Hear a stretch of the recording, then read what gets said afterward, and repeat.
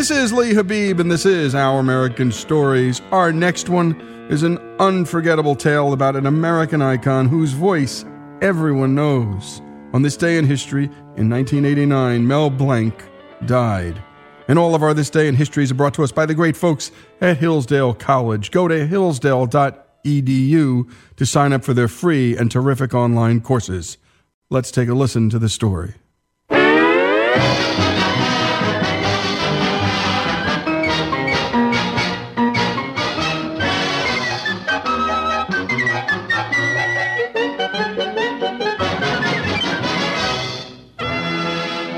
If you added up all the hours from your childhood, chances are the voice of Mel Blanc made up the majority of dialogue spoken to you.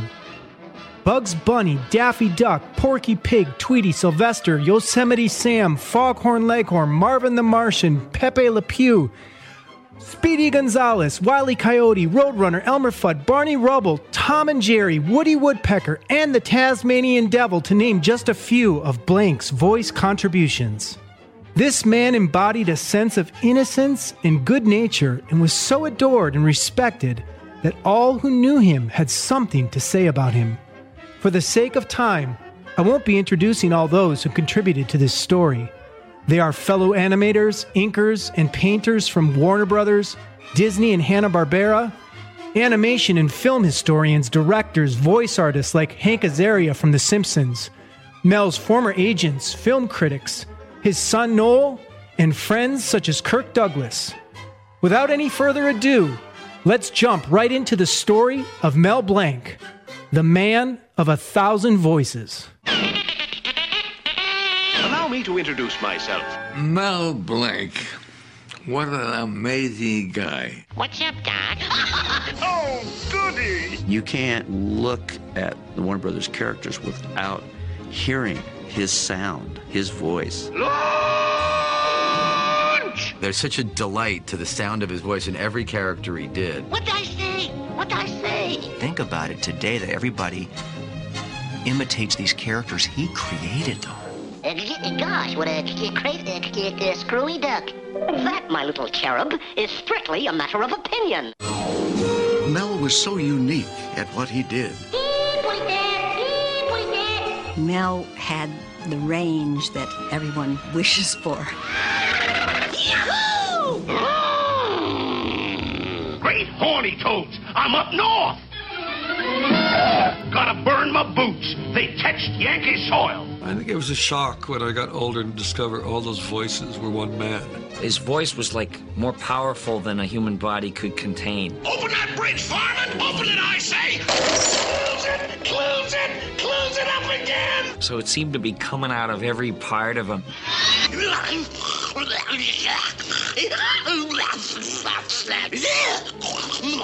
Mel Blanc had this phenomenal voice box. It's the only way I can explain it. He just did all kinds of things that were just amazing. He didn't just do voices. He played characters, and there's a difference. I think I've got it! He was just able to do that, to just totally, animate with his voice, to create a complete three-dimensional character just with his voice alone. I say, that's no chicken, son. I'm a chicken. Rooster, that is. How can you beat a pair of vocal cords that had an 8-octave range, perfect pitch, great singer, and an incredible actor? There's Mel and there's like everybody else. There was nobody better than Mel Blanc. Buenas noches. You know where is it, a cat? Howdy doody. About that age. Howee, howee, howee. Yes. Melvin Jerome Blanc was born the youngest of two children on May 30th, 1908 in San Francisco to Russian Jewish parents, Frederick and Eva. After leaving New York to seek his fortune prospecting for gold in the Klondike region of the Alaskan Yukon, his father eventually settled the family down in Portland, Oregon. As a young boy growing up in the melting pot of the American West, Mel Blanc would forever be affected by the medley of foreign accents and the way voices define personalities. My Dad was always interested in voices and in music and in singing and in entertaining. He started to entertain in grammar school. From around about the age of 10, Mel Blanc was very interested in dialects, Yiddish dialects and Chinese and Japanese dialects, Russian. The school would have an assembly, the grammar school. I would entertain the kids with a dialect story or a different dialect each time. And the kids loved it, and they got such a big kick out of it. They laughed, and the teachers laughed, and then gave me lousy marks. Here's what Mel wrote in his autobiography, That's Not All, Folks. Except for music class, I loathed school. To be truthful, report cards C's and D's had little to no effect on me, but that applause, what an impression it made on a 12-year-old. Now, where'd that boy go? You gotta be a magician to keep a kid's attention more than 2 minutes nowadays. My talents weren't appreciated by all, in particular, a crotchety old teacher by the name of Washburn. When I broke up a classroom discussion by giving an answer in 4 different voices, she reprimanded me sternly. Too sternly, if you ask me. Shut up! You'll never amount to anything, she said scornfully. You're just like your last name, blank. Her stinging insult so shamed me that when I was 16, I started spelling my surname with a C, B-L-A-N-C, instead of a K. Later, as an adult, I changed it legally. I often wondered if Mrs. Washburn associated Mel Blanc with the young student she had ridiculed so many years before. He dropped out of high school in about the 9th grade. I used to say, I got lousy grades, but I developed some great voices because of the echo in the school, in the hallways. He started leading orchestras. He was an orchestra conductor, and the orchestras moved all around the Oregon area and the Washington area and Northern California area. In between, when he was conducting the music, he would do shtick. He'd do different voices and different comedy routines. Mel was the youngest orchestra leader in the country at that time, at 17.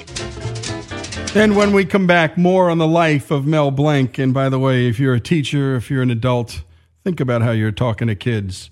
More on this remarkable American story here on Our American Stories.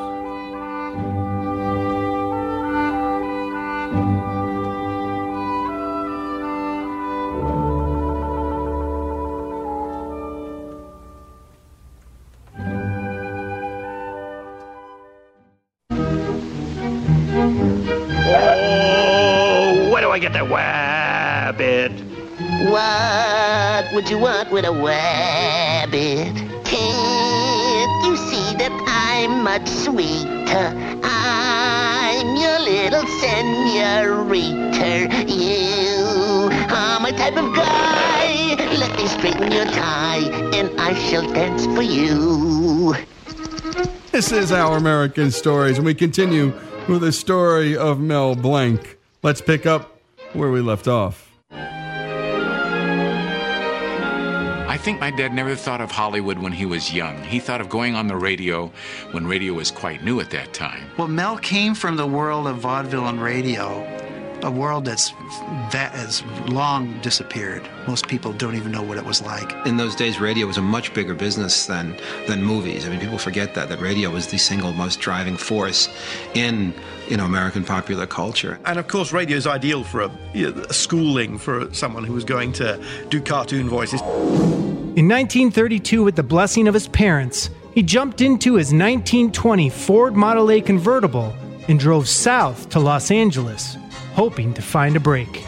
Instead, he met a young woman named Estelle Rosenbaum, a bright and attractive girl with a radiant smile who would become his biggest supporter for the rest of his life. She also shared Mel's deep interest in radio. Mel, 24, and Estelle, 22, married that spring and then proceeded up Route 101 back to Portland to write, produce, and perform their own sketch radio show called Cobwebs and Nuts. To maintain audience interest 6 hours a week, Mel had to come up with countless voices and lots of material, which was then presented to Mel's one-woman audience for approval. My dad played 100 different male characters. My mother played all the different female characters. And they had a great time, although they were only paid $15 a week to write it, produce it, and voice it. The show failed to provide a livable wage for the Blanks, so Mel seriously considered quitting in order to become an insurance salesman at a whopping $50 a week. Thanks to Estelle's encouragement, he rejected the offer and followed his dreams and talents back to Los Angeles in 1935. Here are Estelle's exact words: "Mel, if we're going to be broke, at least let's be broke someplace where it's warm." I had seen some of the Warner Brother voices, or heard some of the voices in the cartoons, and I thought, geez, they're missing out on an awful lot. The voices are pretty bad. Usually Norman Spencer was there to greet him. I said, I'd like to audition for you and show you what I can do. He says, sorry, we've got all the voices we need. I said, but Mr. Schlesinger said that you were the one. He says, no, I'm sorry. Well, I was as stubborn as he was, and I went back in 2 weeks, and I said, look, won't you just listen to me? He says, I told you, we have all the voices we need. So I was still as stubborn as him, and I went to him every 2 weeks asking him to please listen to me. And he says, I told you 100 times, I've got all the voices we need. So he kept knocking on the door for 2 years. Finally, in March of 1937, Mel's perseverance paid off. It was probably the week before Christmas. He came looking for a job, and that day, Treg Brown was sitting there. Treg Brown, brilliant sound effects man for the Warner's cartoons. He happened to take over when this fellow passed away that wouldn't let my dad in the door. And I said, Mr. Brown, I've been trying to get in here to audition, just have him hear me. But the guy kept saying, no, I've got all the voices we need. He says, well, let me hear what you do. So I auditioned for him, and he got a big kick out of it. He said, would you do it again for the directors? I said, gladly. Warner Brothers decided to give Mel a shot in a supporting role for Picador Porky, a new cartoon animated by a 25-year-old lanky kid named Chuck Jones, featuring the studio's latest character, Porky Pig. He said, I've got a cartoon coming up with a drunken bull. Do you think you can do the voice of a drunken bull? So I said, yeah, I think I could. He says, how would he talk? He would talk like he was a little older, and we were looking for the sour mash. He says, great. He says, what are you doing next Tuesday? I wasn't doing the damn thing. I said, I think I can make it. La cucaracha, play it on the old guitar. La cucaracha, play it on the shore. La cucaracha, yippee, play it on the old guitar. La cucaracha, play it wherever you happen to be. Warner Brothers quickly recognized Mel's talent and offered him the prized role of Porky Pig. He says he's a timid little character. I told him, well, I want to be real authentic about it. So I went out to a pig farm and wallowed around with the pigs for a couple of weeks. And I come back and they kicked me out and said, go home and take a bath. When I did, I come back, I said, if a pig could talk, he'd talk with a grunt, you know. Oink, oink, oink, oink, oink, oink. That's what Porky talk, with a grunt. They said, oh, great.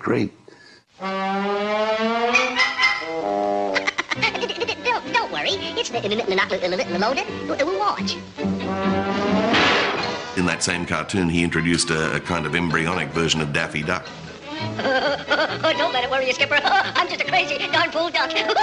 Now, here's a guy suddenly doing the craziest, most energetic voices they've ever had in one cartoon, and I think that's when they suddenly thought, I think we're going to hang on to this guy. It was Porky Pig and Daffy Duck that put Leon Schlesinger's Warner Brothers Cartoon Company and Mel on the map. But it was another character, a cool, sly, and wisecracking rabbit with a flair for survival named Bugs Bunny, who would become his most famous and unforgettable creation. Bugs made his cartoon debut on July 27, 1940, in an 8-minute and 15-second short titled A Wild Hare. They showed me a picture of this little rabbit, and he's going to say, hey, what's cooking? I said, instead of him saying, hey, what's cooking, why don't you have him say, hey, what's up, Doc? That's the new expression that was being so popular. And I said to Mr. Schlesinger, I said, why don't you name him after the guy who drew the first picture of him? His name was Bugs Hardaway. Why don't you call him Bugs Bunny?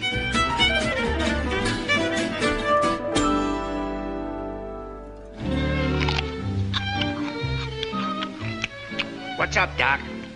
It's a wabbit down there, and I'm trying to catch him. Well, they told me that Bugs was a tough little stinker, and I thought, what kind of a voice can I give him? The tough character, maybe Brooklyn or the Bronx. So I put the two of them together, Doc, and that's how Bugs Bunny came out. Pardon me, but you look just like a wabbit. Come here. Listen, Doc. Now, don't spread this around. But, confidentially, I am a wabbit! The film was nominated for an Academy Award for Best Short Subject, Cartoons. Over the next 20 years, Mel would give life to nearly the entire cast of Looney Tunes characters.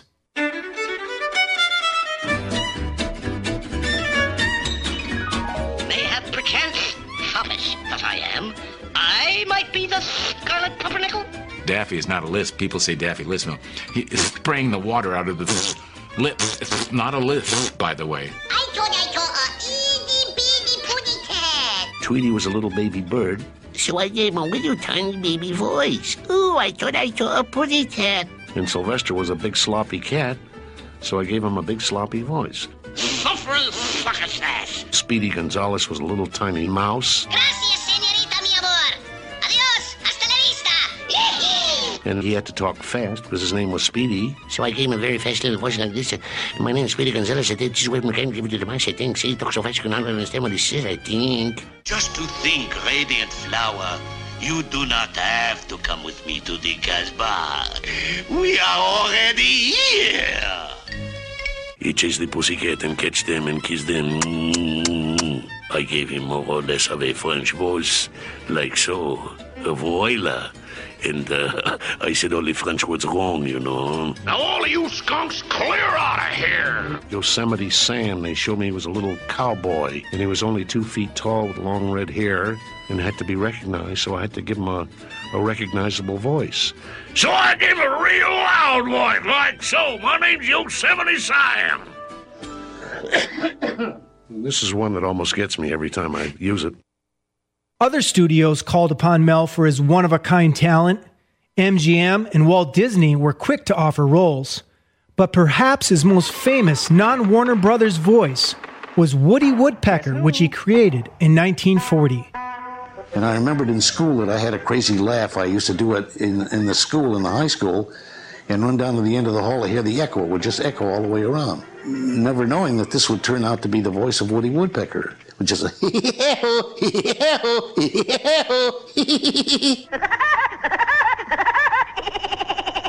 just added that little pecking at the end.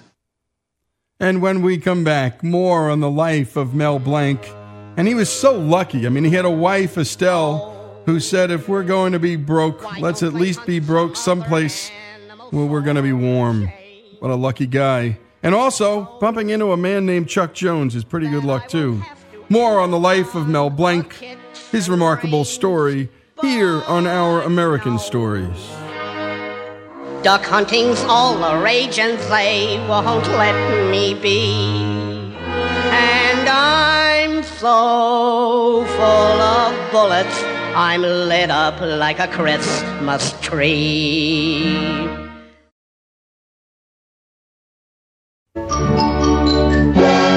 Wabbit wax. Kill the wabbit, kill the wabbit, kill the wabbit. And you just can't help but smile, and we return to the story of Mel Blanc, and we're about to pick up where we just left off. But of all the characters Mel created, Bugs remained the fan favorite, and it's easy to see why. Arriving on the screen shortly before the bombing of Pearl Harbor, Bugs became a symbol of American strength in the face of the enemy. The quintessential Yank. The tall man with the high hat will be coming down your way. Get your savings out when you hear him shout, Mini-Bonds today. Come on and get him, folks. Come on, skip right up and get him. Because of what was happening in Europe and the sneak attack on Pearl Harbor, audiences just found his sassy control of the situation just so heroic. Coolness in the face of danger. What's up, Doc? What's up, Doc? Listen, stranger. This town ain't big enough for the two of us. It ain't? The Blanks gave birth to their only child on October 19th, 1938, a son named Noel. This stretched the Blank household budget to the breaking point. At his wife's urging, Mel decided to ask for a salary increase from the tight-fisted, savvy head of Warner Brothers Cartoons, Leon Schlesinger. Hello, Porky. Come on in. Hello, Mr. Schlesinger. Hello, Leon. Well, Porky, what's on your mind? What can I do for you? What Schlesinger offered Mel was unprecedented for any voice actor to date. Sole screen credit on every cartoon produced by the studio. Thanks. When his voice characterization by Mel Blanc went up on screen in the early 40s, it's the same time that the radio people started utilizing his name in the credits. Jack Benny started to put him into the credits. Abbott and Costello, George Burns, Gracie Allen, Dagwood and Blondie, Amos and Andy. He was on every show, Jack Carson, Joe Penner, and they started to use his name at the end of the credits. Also on tonight's show were so-and-so, and Mel Blanc. Mel was modest about his fame, and he enjoyed his private life. He made friends with everyone he worked with, but it was his friendship with Jack Benny that Mel cherished most. Wednesday night used to be ping pong night. So ping pong night used to get all the people that were on the radio show, Lucille Ball and George Burns, Gracie Allen, and Jack Benny and Jack Carson. They'd all come out and play ping pong. My dad would make them soda fountain drinks, and then they'd go home.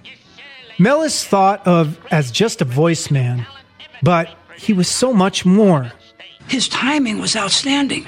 You know, you can be a comic, and if you don't have the timing down, you have the best material in the world, it's meaningless. Butterfingers and Clumsy, the world's foremost jugglers. Fearless Freep and his sensational high diving act. Fearless Freep! That's my boy! Step aside, son. You're part of me. It's the acting. People say, oh, Mel Blanc, the man of 1,000 voices, greatest voice man that ever lived. One of the best actors to ever come out of Hollywood.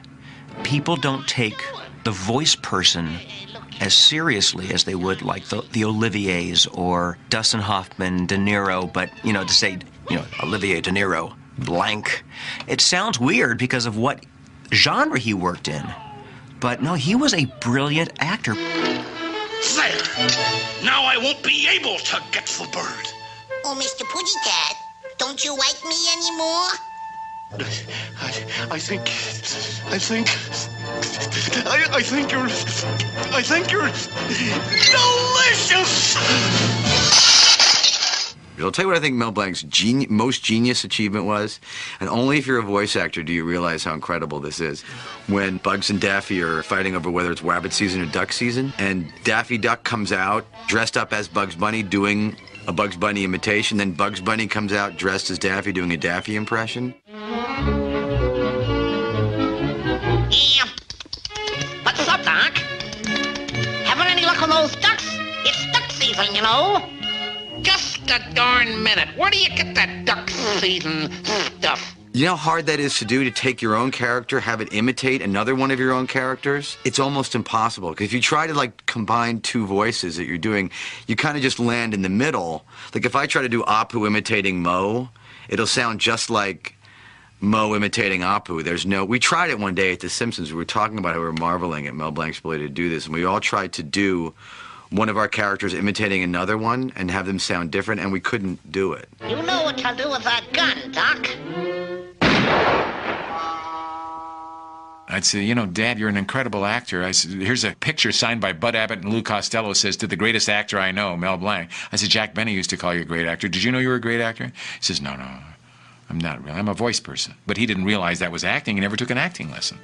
In all of his cartoons, when Mel wasn't performing all the voices, his chemistry with his fellow actors was apparent. None more so than with Arthur Q. Bryan, the voice behind Bugs' adversary, Elmer Fudd. Here's Bryan and Blank rehearsing in the studio for the 6-minute and 49-second cartoon classic released in theaters on July 6, 1957, What's Opera Doc? The bit we just heard bumping in after the commercial break. The short is informally referred to as Kill the Wabbit, after the lines sung by Fudd to the tune of Wagner's Ride of the Valkyries.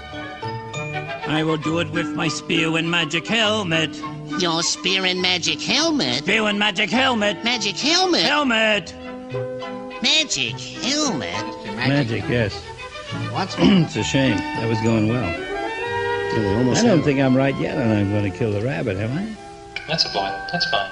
Okay, kill it. In 1994, 1,000 members of the animation industry ranked What's Opera Doc number 1 on the list of 50 greatest cartoons of all time.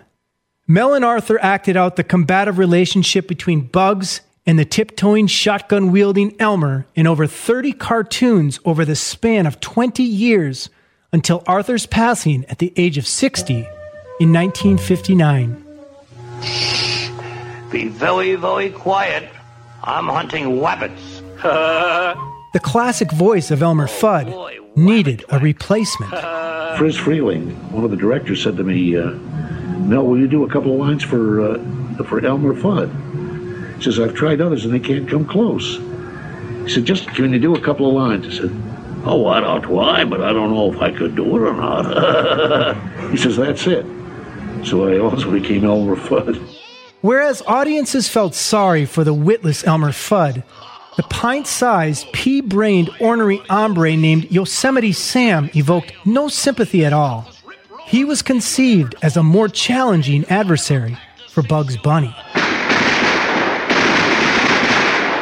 That's who I am! You don't say. Well, come here, Shorty, come here.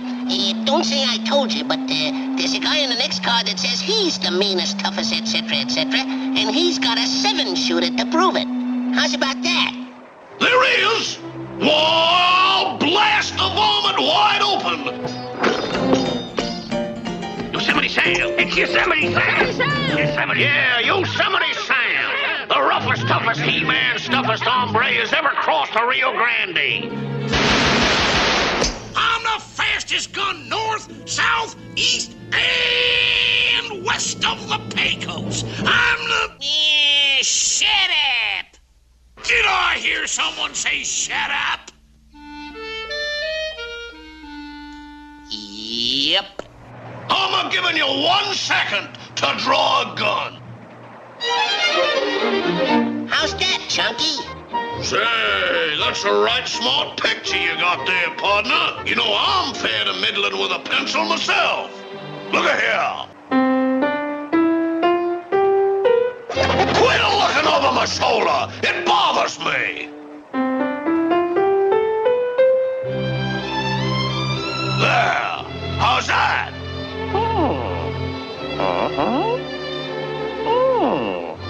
It stinks. Why, you fool! By the late 1950s, Mel was on top of the world. And when we come back, the final installment of this hour-long celebration of the life of Mel Blanc, his story continues here on Our American Stories. What have I done? I've killed the rabbit. Poor widow Bunny. Poor widow rabbit.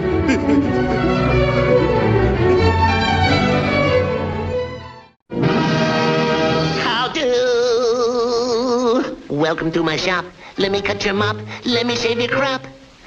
Daintily, daintily. Hey, you.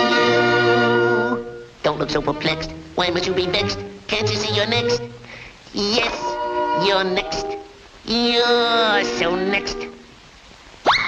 How about a nice close shave? Teach your whiskers to behave. Lots of lather, lots of soap. Please hold still, don't be a dope. Now we're ready for the scraping. There's no use to try escaping. Yell and scream and rant and rave. It's no use, you need a shave. Oh, ouch, ouch, oh, ouch, oh, ouch. Then you're nice and clean. Although your face looks like it might have gone through a machine. And this is Our American Stories, the last part of this terrific story about the one, the only Mel Blanc. Although he never personally won an Academy Award, his voice earned Warner Brothers 5 Oscars. Then, on the night of January 24th, 1961, this happened. My mom called me. I was with friends. She says, Dad didn't show up at the recording session. She says, wait a minute. The other phone is ringing. We had 2 lines. It was UCLA Hospital saying that he had been involved in a head-on collision on Dead Man's Curve, right above UCLA, and they had taken him to UCLA after they had to use a cutting torch to get him out of the Aston Martin.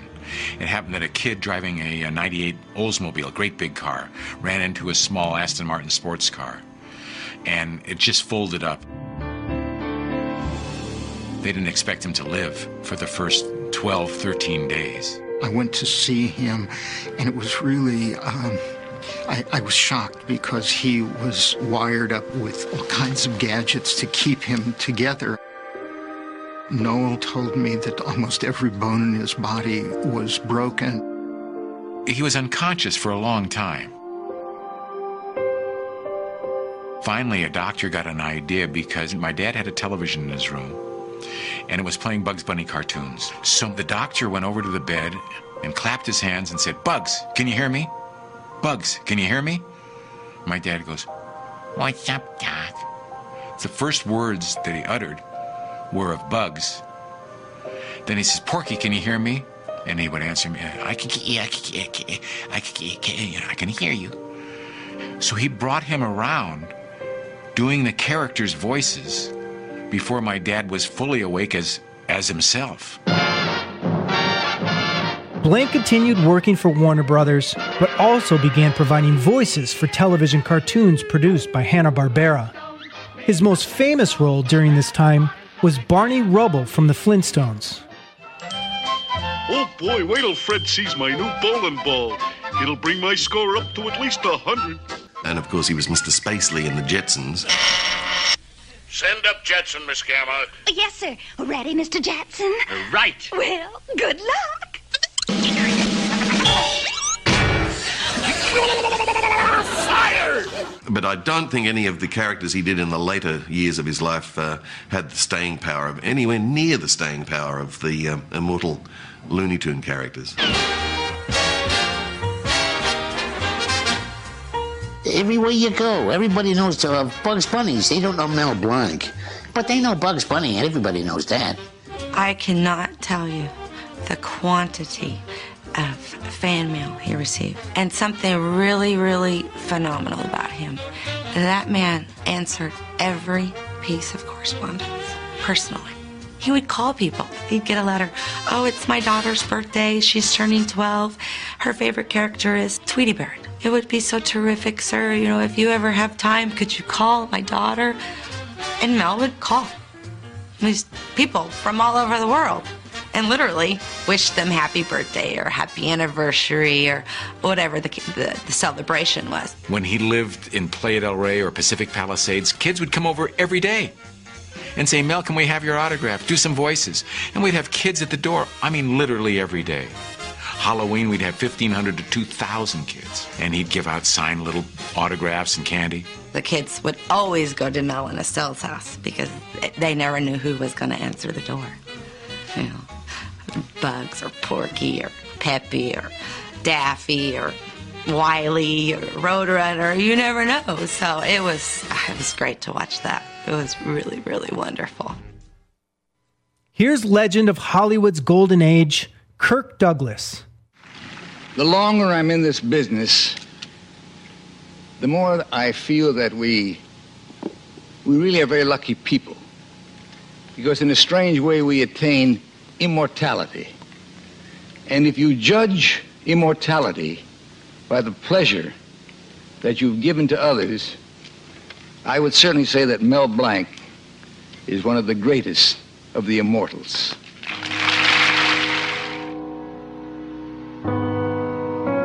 He devoted a lot of time in burn units for alien children. And I think he really had a great effect in doing so. Even if it made him feel better for just a minute, he did. We had to try to get him to leave, first of all. I mean, he would spend all day doing it. I mean, there would be times I would say, you know, Mel, we've got to go. It's getting dark, you know. We've got to get back on the road. And when there were children, you know, in that situation, you couldn't get him to walk away. If I saw a person smile, that to me was payment in itself. And if I could make them laugh when they had been very sad, it was great payment to me. Thanks, Jennifer, for helping us tell the story. Thank you, Bugs. On May 30th, 1988, Mel Blanc turned 80. Who Framed Roger Rabbit premiered that year, and Blanc contributed many voices to the summer blockbuster. A huge party was thrown by Warner Brothers on its Burbank lot. And again, Mel was asked the same question he had been asked every birthday since he turned 65. Mel, when are you going to retire? Mel's answer? The day I drop. That's when. Who'd want to quit making people laugh? On July 1989, when he agreed to star in a new commercial for Oldsmobile, neither he nor his son Noel would know that this would be his final performance. Here's Noel and Mel bantering inside the Cutlass Sierra in between takes. You'll hear Noel doing his father's characters' voices too. Growing up, Mel trained Noel on the voices so that when the time came, he could take over for his father. Is that any good? We are the new generation of olds? Yes. Yeah, that's pretty good. We're the new generation of olds. The director there is out pulling his hair, but we're going to do this commercial anyhow. What hair? He's got... It's that one. It's not the art director. Well, how would Yosemite Sam say this? We are the new generation of olds. Look at the dealer right there and talk to him. We are the new generation of olds. Now you heard that, you better believe it. We are, and we're going to try to do this commercial, but it's tough. Anyway, we got this director... Tough, he says. Very simple. We've only been on it about 27 hours. We had shot the Oldsmobile commercial all day. It's not your father's Oldsmobile. And I said, Dad, you're coughing a little bit. Why don't you go to the doctor and get your lungs cleared out? The doctor called me and said, yeah, Mel's over here. And the doctor says, well, I can keep him in the hospital overnight or just give him an inhaler to get the cough out of it. My dad said, no, let's stay in the hospital overnight. It was a mistake, of course. He fell out of bed. They forgot to put the bed rails up. He broke his femur, got fed emboli into the brain, and was basically gone in 48 hours. He was still at the height of his career. He could still do all the voices that he could before, and he was still really terrific. Mel Blanc lays to rest in the Hollywood Forever Cemetery. Under a Star of David, the epitaph on Blanc's tombstone reads, "That's all, folks." Mel Blanc has a star on the Hollywood Walk of Fame at 6385 Hollywood Boulevard. He is the only person to have himself and two of his characters on the Walk of Fame, with both Bugs Bunny and Woody Woodpecker receiving a star. The only others to have received this honor are Walt Disney as both himself and Mickey Mouse, Jim Henson as both himself and Kermit the Frog, and Mike Myers as both himself and Shrek. Mel Blanc is one of the pillars of entertainment, an actor whose talents can still be marveled at today. My dad's legacy is laughter. He wanted to make people feel good and laugh out loud. The thing I miss most about my dad is my dad and his personality, being the great father, listening to me, never doubting me, asking good questions, being great to my mom. The fact that he was such a marvelous human being, not only to the world, but to his family, that's what I remember most. I can turn his voice on any time and see one of the cartoons. So I can really bring him back to life at any time I want to. I hear his voice every day. I'm Greg Hengler, and this is Our American Stories. And... That's all, folks. Suppose I was a smelly skunk, I wouldn't have a friend. I'd be alone excepting for a cent I couldn't spend. Suppose I was a gator in the swamps where time would drag, until the day when I'd be made into a traveling bag. So I'm glad to be the way I am. Who cares if I look funny? No matter what the others have, I'm glad that I'm Bugs Bunny. Suppose I was a turkey, then I'd end up on a tray in the middle of the table on the next Thanksgiving Day. Suppose I was a bullfrog croaking out a note, I'd dread the time when I would be a frog in someone's throat. So I'm glad to be the way I am. Who cares if I look funny? No matter what the others have, I'm glad that I'm Bugs Bunny.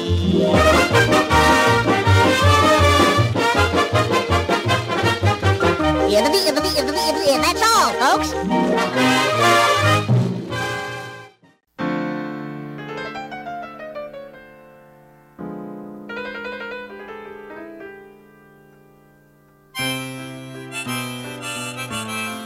This is Lee Habib, and this is Our American Stories, and you're listening to Billy Joel. And he's had some career, folks. 150 million plus albums and records sold. That's ridiculous. In fact, he's the third biggest solo artist in record sales of all time, bigger than Springsteen, Madonna, or Michael Jackson. And we're about to tell you the story of a song, a Billy Joel song, one you may know, one you may not know, but you're about to get to know it, and it's called Lullaby. And every once in a while, Billy Joel goes around the country and talks to colleges about the music of the music business, the art of writing music, and also the business of the music business, and lots of stories in between. On one particular occasion at the University of Pennsylvania, a young mom asked Billy Joel a question about her favorite song, Lullaby, and how it came to be. Joel explained that the song came about because his daughter, who had just turned 7, had asked him some pretty tough questions. Let's take a listen. So I had this melody, which is how I write songs. I wrote the music first. She goes, "Daddy, what happens when you die?" So I said, "Oh, man. Whew. Okay." And I told her what I really believed. And what I really believe is what happens when you die is you go into other people's hearts, that you never really go away. You go into the rest of the people that you knew. You go into the rest of their lives. They take them with you. So, but also this was during a time where her mom and I were splitting up. So this was like a double-pronged thing, like, "Daddy, you're going to leave me." And I said, "I'll never leave you. I will never leave you. I'll never go away. I will never, ever leave you." So it was a tough answer, in both respects. So Joel stammers for a bit, but then sits down in front of the keyboards and starts to perform.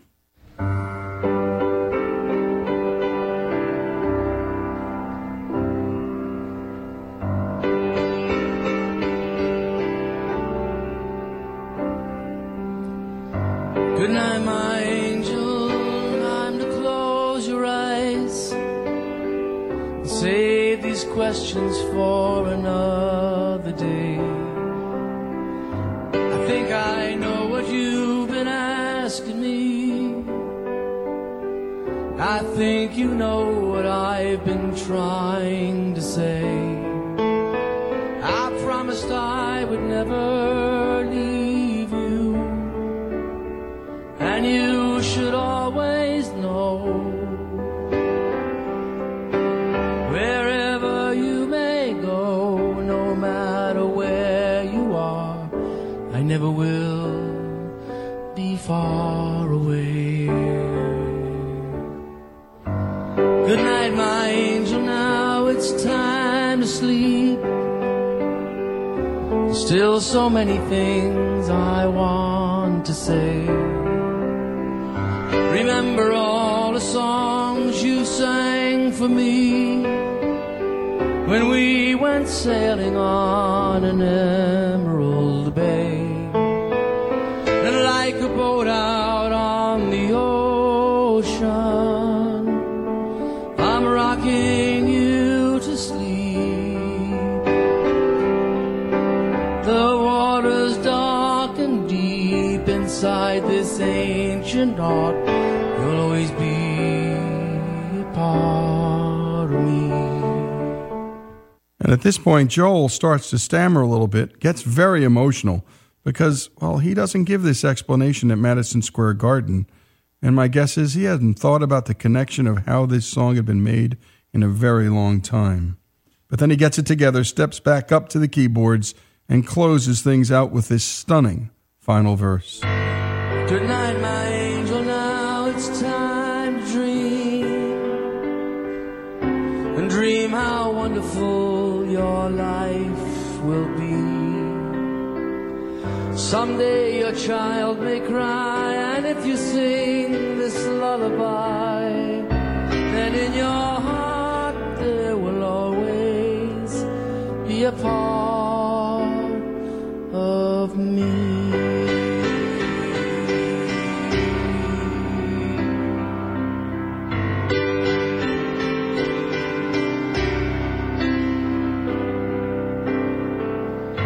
Someday we'll all be gone, but lullabies go on and on.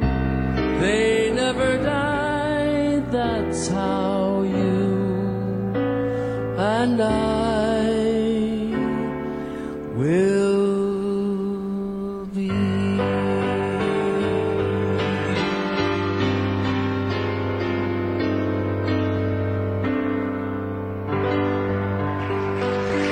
And what a story. Billy Joel just trying to answer a question of his baby girl's. So he wrote a song to sing to her.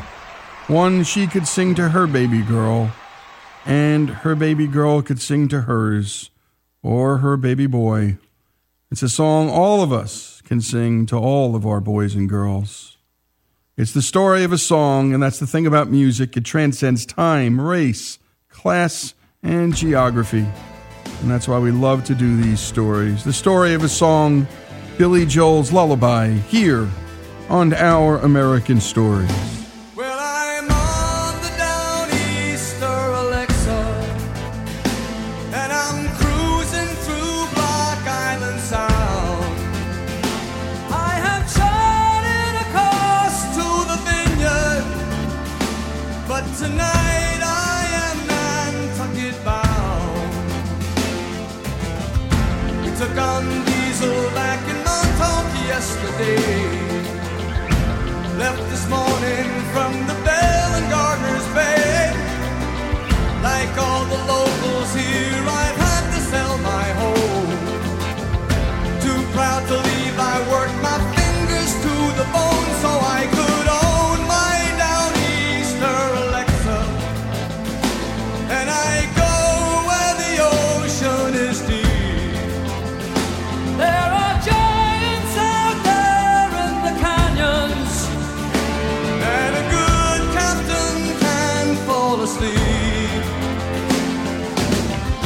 I got bills to pay and children who need clothes.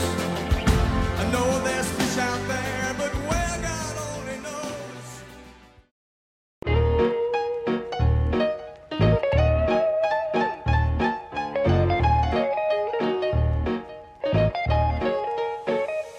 And we continue with Our American Stories, and now it's time for our Tocqueville Lives segment, where we hear about the associations that ordinary Americans form each and every day to solve problems in their communities, and of course, to just plain all enjoy each other. And by the way, Frenchman Alexis de Tocqueville came to this country to write about this grand experiment called democracy in the 19th century, and came away with this book, a great book called Democracy in America. And he wrote extensively about the associations in this country. And I want to read for you a brief excerpt. And again, this is written in the 19th century. Quote, Americans of all ages, all conditions, all minds constantly unite. Not only do they have commercial and industrial associations in which all take part, but they also have 1,000 other kinds, religious, moral, grave, futile, very general and very particular, immense and very small. Americans use associations to found seminaries, build inns, raise churches, distribute books, send missionaries. In this manner, they create hospitals, prisons, schools, and so much more. And today's Tocqueville Lives story comes from our own Joey Cortez. Brian Broadway started his own church in Claremont, Florida, outside the walls of a traditional church. Their original church of only about 3 families met out in the world, in a park where they could serve the needs of the homeless. And beyond their Sunday church service, they served the poor in a parking lot of a Winn-Dixie grocery store. So one of my first encounters was when I went to the Winn-Dixie and I saw a car parked there, and they would park there all day. They would park there earlier and later on that night. And I walked up to the people and I asked them if they needed anything. And they had a little girl sitting in the back seat. And they told me, no, we actually sleep here over the night. And then in the morning, we take my husband to work, and then I stay here with their daughter. And the little daughter's in the back seat of the car, and she's trying to get a light to read her book. And I'm just looking at it. That time, I've got 2 daughters. And I'm looking at this cute little girl, and I'm asking her questions and her name, and she's telling me about her book. And I'm sitting there almost breaking down. Like, this is someone's child, and her concept of home, her concept of a place to be with her family is the backseat of a car. How does she invite a kid over to play when she lives from parking lot to parking lot? How does she get her clothes clean? It was the first time that I actually realized that people's children call that home. That a child thinks that the current extent of her life is this backseat of this car. The child tonight at 1:30 in the morning, with people walking around, will hear noises outside and be frightened because she's in the backseat of a car. But there is no air conditioning running. There is no vehicle running. The windows are cracked and someone can reach into it. That she has to live through that. There's a difference when they've been there for a while. It's like the light that's inside of them, the light that drives every child that you see in their eyes and their smile. It's like that light died out. It's like watching the death of hope inside of somebody. You see it. It's different. And when you have a conversation with one of them, it's a life changer. Whether you have kids or not, you can have kids, you might know a niece or a nephew, you might, if it's your child or your family, you would respond because you can tell the difference. And if we let that light stay out for too long, they're going to stay that way. The life to them is going to be a group of people passing them by. The life to them is just looking at people to see who else passes me by and has no concern about my existence. I sat there and I spoke to them about a half an hour, and then something happened. When I got up to leave and I said goodnight and I walked away, I felt like I had a problem breathing. I felt like everything in me was stopped functioning. My body just wasn't functioning. I felt like I can't even explain it. It felt like dying. It felt like saying there's something happening and you're doing nothing and you're walking away. And after I walked away from that girl, I made a commitment. I said, I'm not walking away again without a plan. We have to come up with a plan. I'm not walking away from these children anymore. So then I got this idea, and I named our outreach Find, Feed, and Restore. And I figured if we can give them a foundation first, if we find them a job, then where do you find them at? Well, we don't know where they live, where their car is parked, where they're going to be sleeping at. They don't have a foundation, and it's hard to build a life or build anything when you don't have a foundation to start with. So to me, the first foundation is housing. How do we get them housing? How do we give them a foundation they can build from? When I moved to Florida, one of the first jobs I got, even though I had no experience in it, I got a general manager job over an RV company. And I was running their whole lot and running their technicians. And so I began learning about travel trailers. We rented travel trailers. That's what we did. Travel trailers, fifth wheels, motorhomes. So I'd go out at least for an hour and a half a day, and I'd sit with the technician. And I'd learn everything about them. I'd learn how they function, how to use them. And that some people lived them out here in the South. There was trailer parks and people lived in them. So then 2 years later, we're thinking of the outreach. And I'm like, wow, we can use travel trailers and give these people a home. I started researching, how do you write grants? How do you get funds? And that's when I found out that grant writers cost $2,000 to $3,000 to write a grant. So then I had another roadblock. How do I do that? I don't have $2,000 to $3,000 to pay someone to write a grant, and there's no guarantee you win the grant after they write it. What do I do from there? And then after about a few days, just praying and wondering, what can I do? I need funds, but I can't afford to get funds. I can't get my first trailer. And then God gave me one word. I'll never forget it. I was sitting there at nighttime and he gave me one message, and the word was learn. And that was it. That's all I had. After days of praying, after days of hoping, I got one word, learn. So at nighttime, when I come home from work, I'd play with my kids. My wife goes to bed 10, 11. I would get on my computer from 11 o'clock to sometimes 2 in the morning, and I would Google, how do you write a grant? I would YouTube, how to write a grant tips, grant techniques. And I took every free YouTube video and every free Google PDF that they had until I learned it. It took me almost a year, and I learned it. First grant I ever won was a Walmart grant. I think it was $500. And you would have thought that I won $500,000. I was ecstatic. I was so happy. It was just the biggest thing for me, because it's like, wow, this has never happened. So we won our first grant, and I started winning grants from public supermarkets, from different foundations, and I started winning grants until we got our first trailer. We had a visitor come to our church. A lady that was only coming for a few weeks visited us and said, listen, I have a family trailer that we use for vacations, and I left it in another state, but if you want it, you can have it. And she donated it with us. And we used the grant funds to tow it to get there. And then when I started, I kept writing, and then I won a $1,000 grant, and then I won a $5,000 grant. From $10,000 to $20,000, it kept climbing and escalating.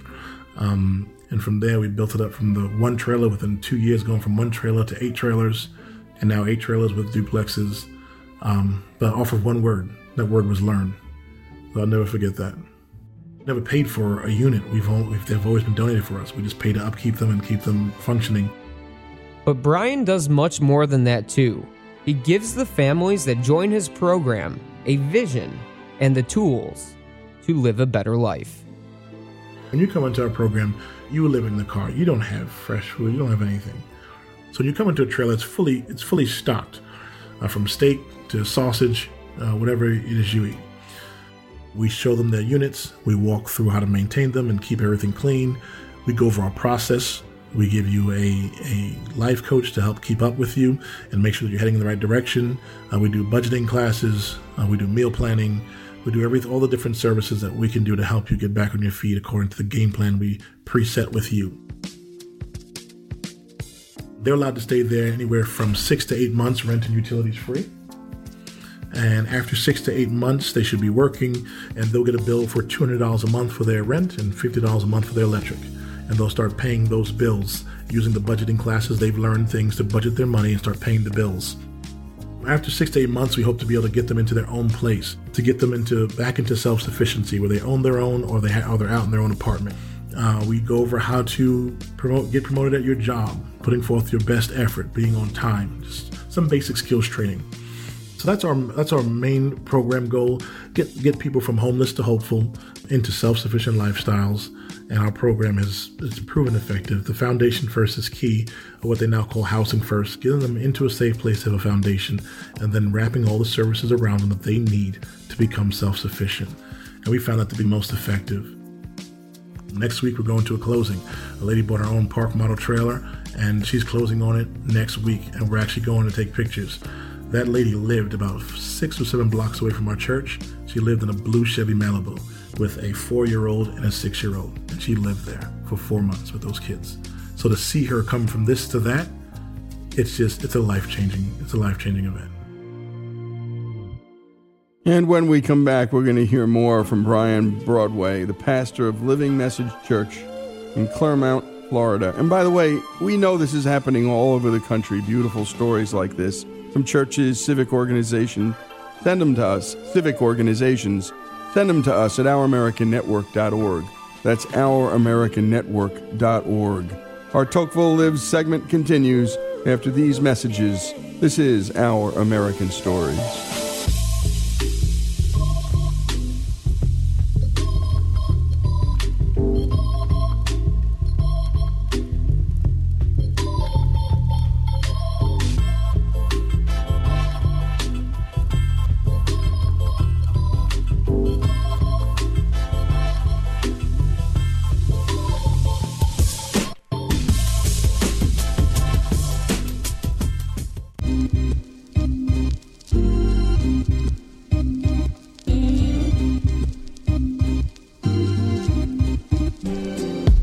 And we return to Our American Stories and to Brian Broadway's story. And I love that he had just mentioned a simple sentence, turning someone from homeless into hopeful. And again, no government help here, just a guy at church helping a person that was clearly in need of help. And again, Americans do this all the time, but our media, our press, well, they just like the train wreck. It's just what they do. And by the way, we like the train wreck too because we buy it. But here on Our American Stories, we don't do the train wreck. We do these kinds of stories because it represents who we are. Now let's return to Brian Broadway's story. For the past 3 years, so from the trailers from last week to the trailers that's coming from 2 weeks, I clean them with a team of another 2 or 3 people. So I've cleaned every single trailer we've had. So one thing with trailers is that trailers can't use regular toilet paper. They can't even use septic safe toilet paper. They use what's called dissolvable toilet paper. It dissolves in water. You buy it in Walmart, but it's not in the toilet paper section. It's in the RV section, the auto section. You know, Walmart has that auto section across. You go to the auto section and they sell dissolvable toilet paper for RVs. Or you buy it from an RV store. So I try to, this is one of the things I tell people. And now I stock it. When someone comes to the trailer, I stock it for them. So a lady obviously didn't follow the instructions and she used regular paper. So she says the toilet's backed up. She goes, my kids just used the bathroom. There's poop coming above the top of the toilet. So it's about 11 o'clock at night. And I said, maybe I have to wait till tomorrow. She says, we'll sleep outside in the car. We can't take the smell. We'll sleep outside. And my wife looks at me and she says, Brian, she has 2-3 kids, one with special needs. You have to go. So I'm like, you're right, I have to go. So I get up and I bring my plunger, I bring my normal stuff. And you can smell it from the outside of the trailer. And I walk into the trailer. They sit outside. They wouldn't sit in the smell. So the family, the wife, the mom, the lady, her mom, and the 3 kids sit outside. It's pitch black. It's 11:30 at night. I'm in there trying to get this thing unstuck. There's poop all on the top of it. So then I had to go to the store, buy buckets, and I had to scoop the poop out and put it into a container. So then what I forgot is that you should open up the valves before you start in the bottom of the trailer to get the pressure out.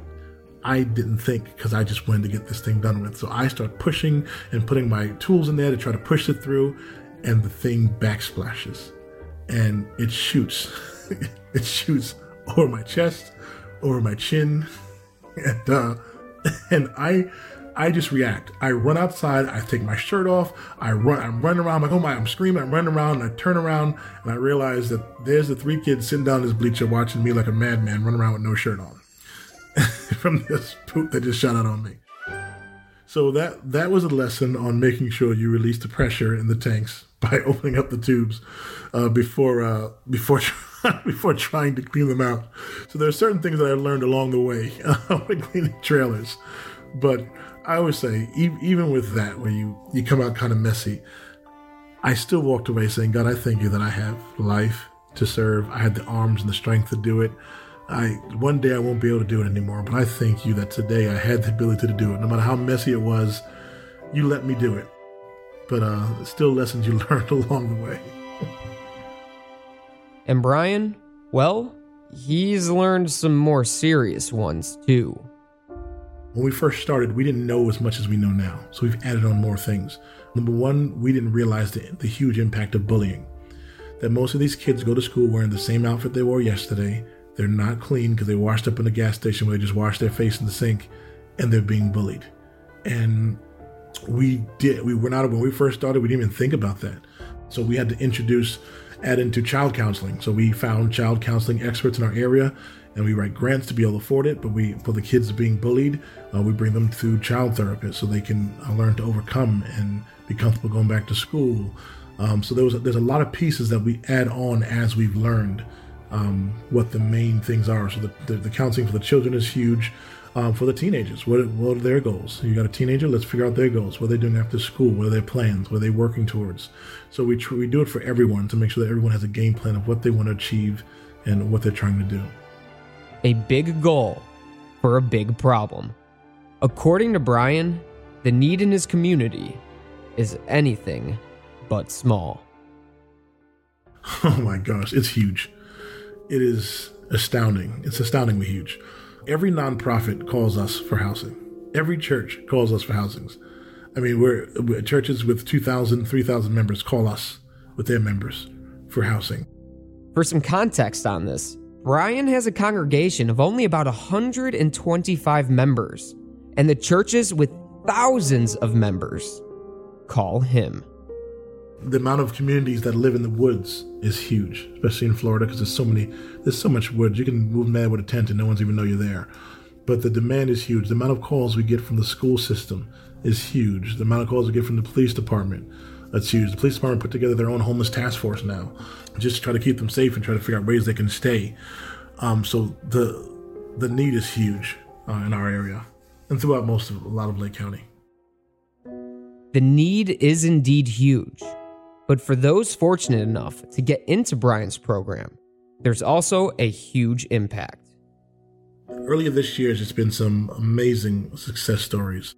We have a couple that just graduated, the one that's on their home, and they donate to the program monthly, which to me is huge. That's just incredible.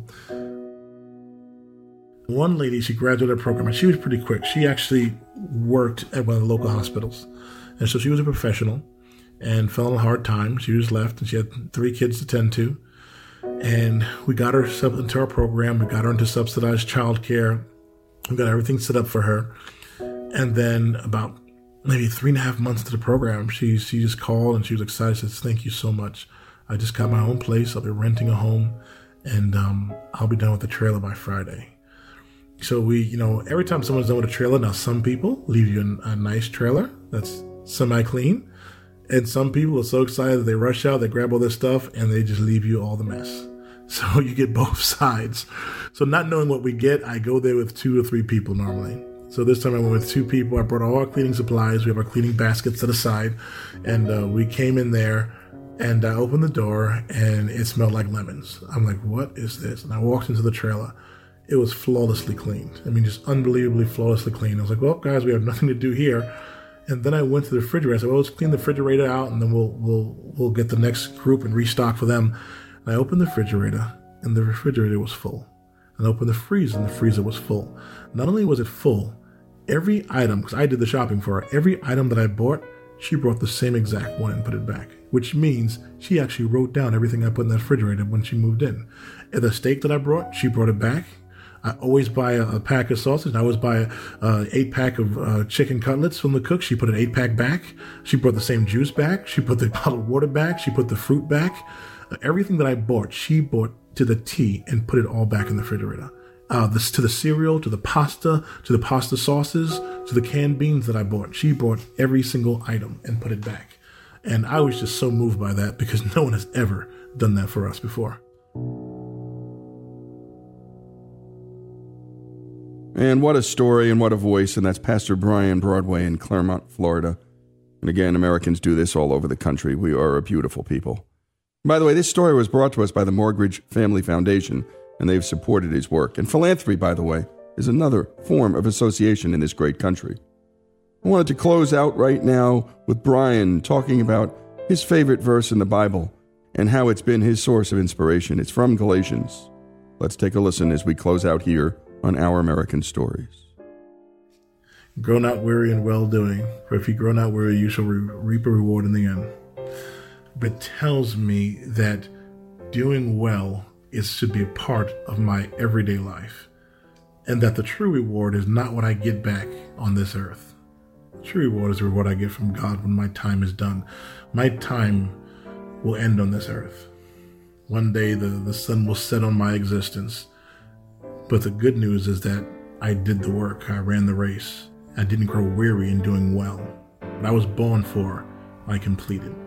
And that's why that verse has so much value to me. Do what you were born for and complete it. Do it well. Don't quit when it gets hard. Don't quit when people tell you can't make it. Don't quit when you get a no. No, you're not getting the money. No, we can't help you. No, you don't get the trailer. No, you're not getting this. Don't quit at the no's. Push through it. Don't grow weary in doing what is well, what is good, what is just, what is kind. The reward that you receive is greater in the end. So that's just my favorite.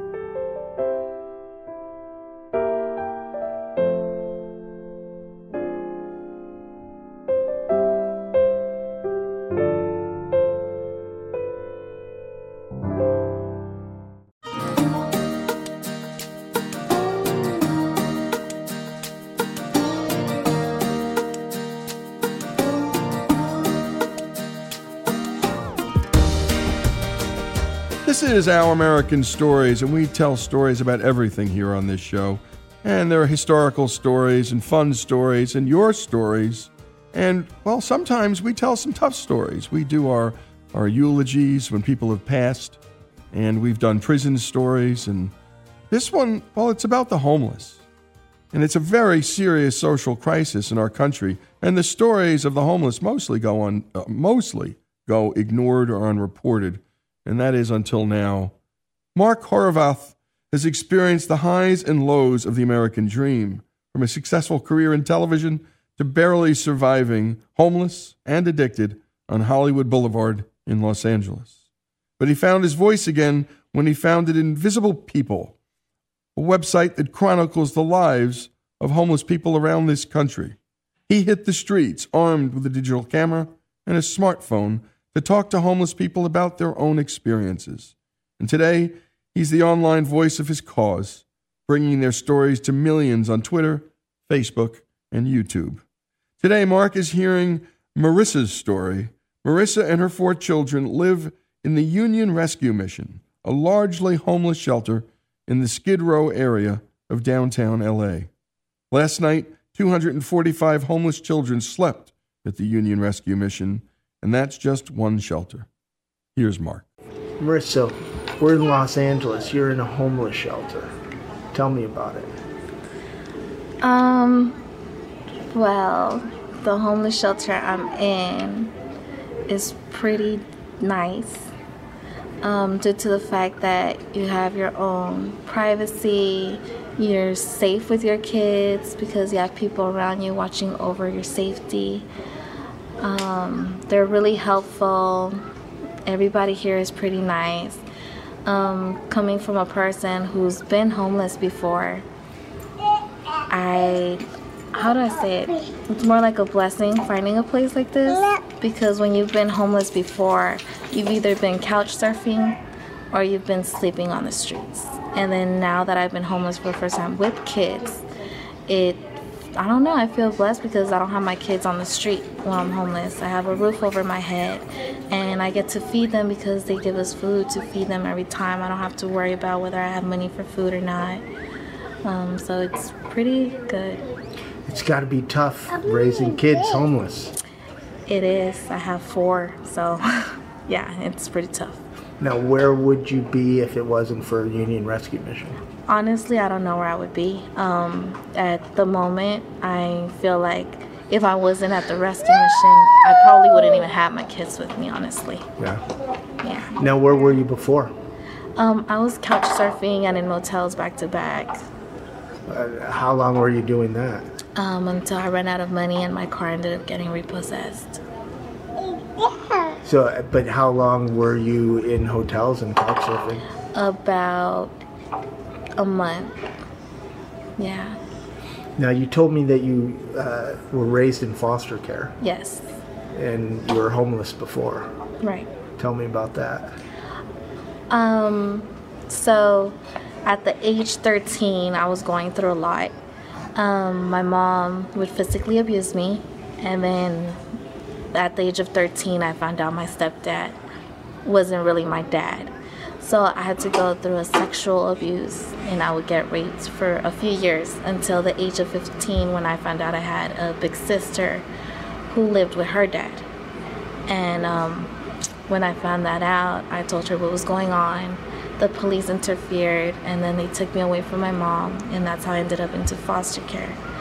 When I got into foster care at the age of 15, I started going into different foster homes due to either my foster parents weren't really caring about me, all they wanted was the money, or it's either because I would get into fights at school because I had so much going on, like I wasn't stable.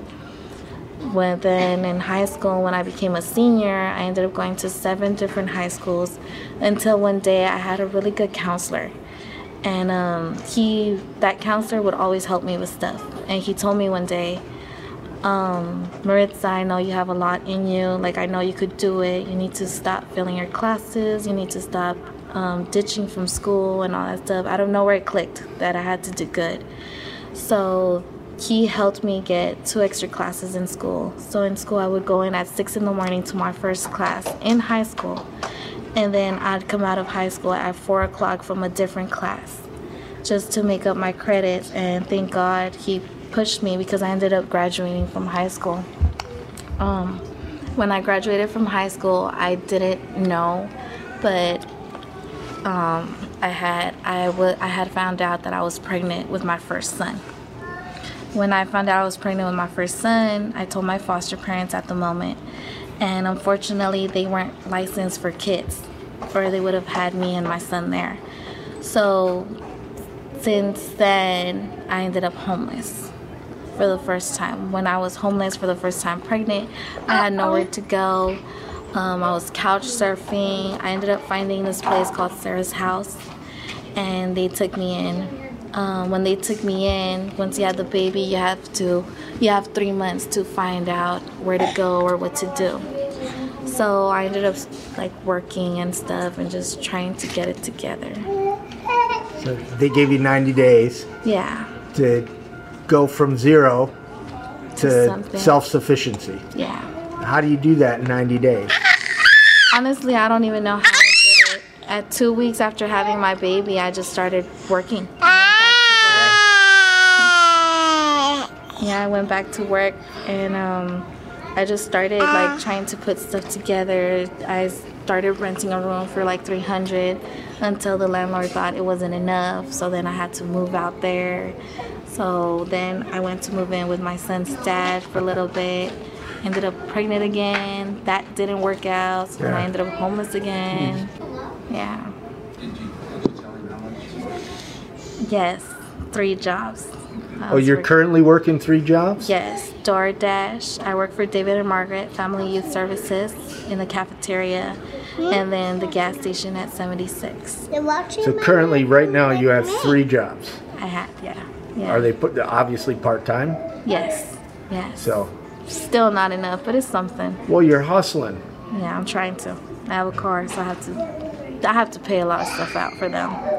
Yeah. And that little voice over there, that was Andy. Yeah, Mr. Andy, he's always helping people out. If it wasn't for him, I don't know where I would be at. Like, seriously. Did you tell him my story? I'll be back. Oh, yeah. When I came homeless again this year, I had nowhere to go. Like, my coworker reached out to me and introduced me to Andy. I called Andy and I told him, like, hey, I'm stuck at a motel. My car got repoed. I have nowhere to go. Like, do you have anywhere I can go? Andy was like, yeah, that's not a problem. He's like, just tell me where you are. We'll come pick you up. He came. He picked me up in his big truck.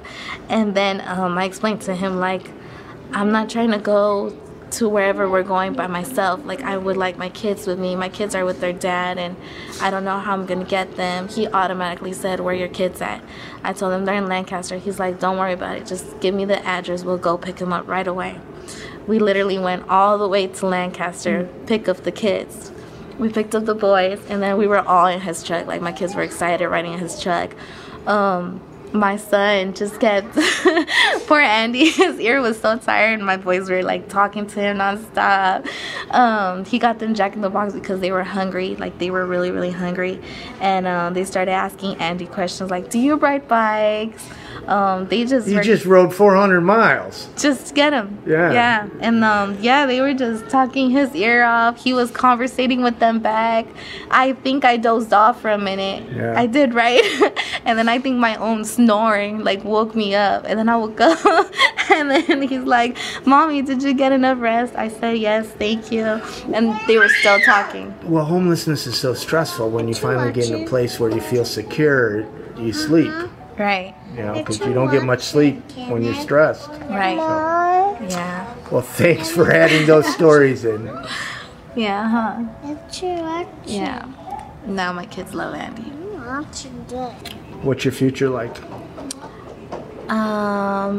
Honestly, in my future, I just want to see myself in a permanent house, a stable job, and going back to school for my last semester. I have 1 semester left to get my AA in criminal justice. So I hope that in my future I have accomplished those 3 things with my kids.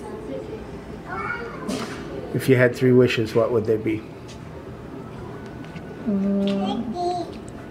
Just, I would convert into one wish and just basically do the best I can for my kids, provide them what they need for the rest of their life.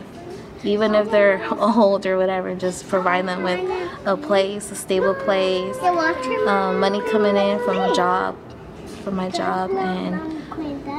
that's pretty much it, the well-being of them. Well, thank you very much for talking to me. You're welcome. And again, that was Mark Horvath, and he was talking to Marissa, and she has 4 children and lives in Union Rescue Mission, and that's a large homeless shelter in the Skid Row section of Los Angeles. And what a voice, and we're going to hear more of these because, my goodness, we should. An abusive mom as a teenager. Next, she's in foster care, and, well, we all know what that can be like. There are some good foster parents, but boy, there are some bad ones. As she said, they were just in it for the money, the ones she had. And then there were fights, 7 different high schools, and what a unique voice. And thanks to Mark Horvath for doing this. Invisible People is a 501c3 nonprofit dedicated to educating the public about homelessness through innovative storytelling, news, and advocacy. For more, search Invisible People on YouTube or go to their website at invisiblepeople.tv. Marissa's story, so many homeless people's story, and Mark Horvath's story here on Our American Stories.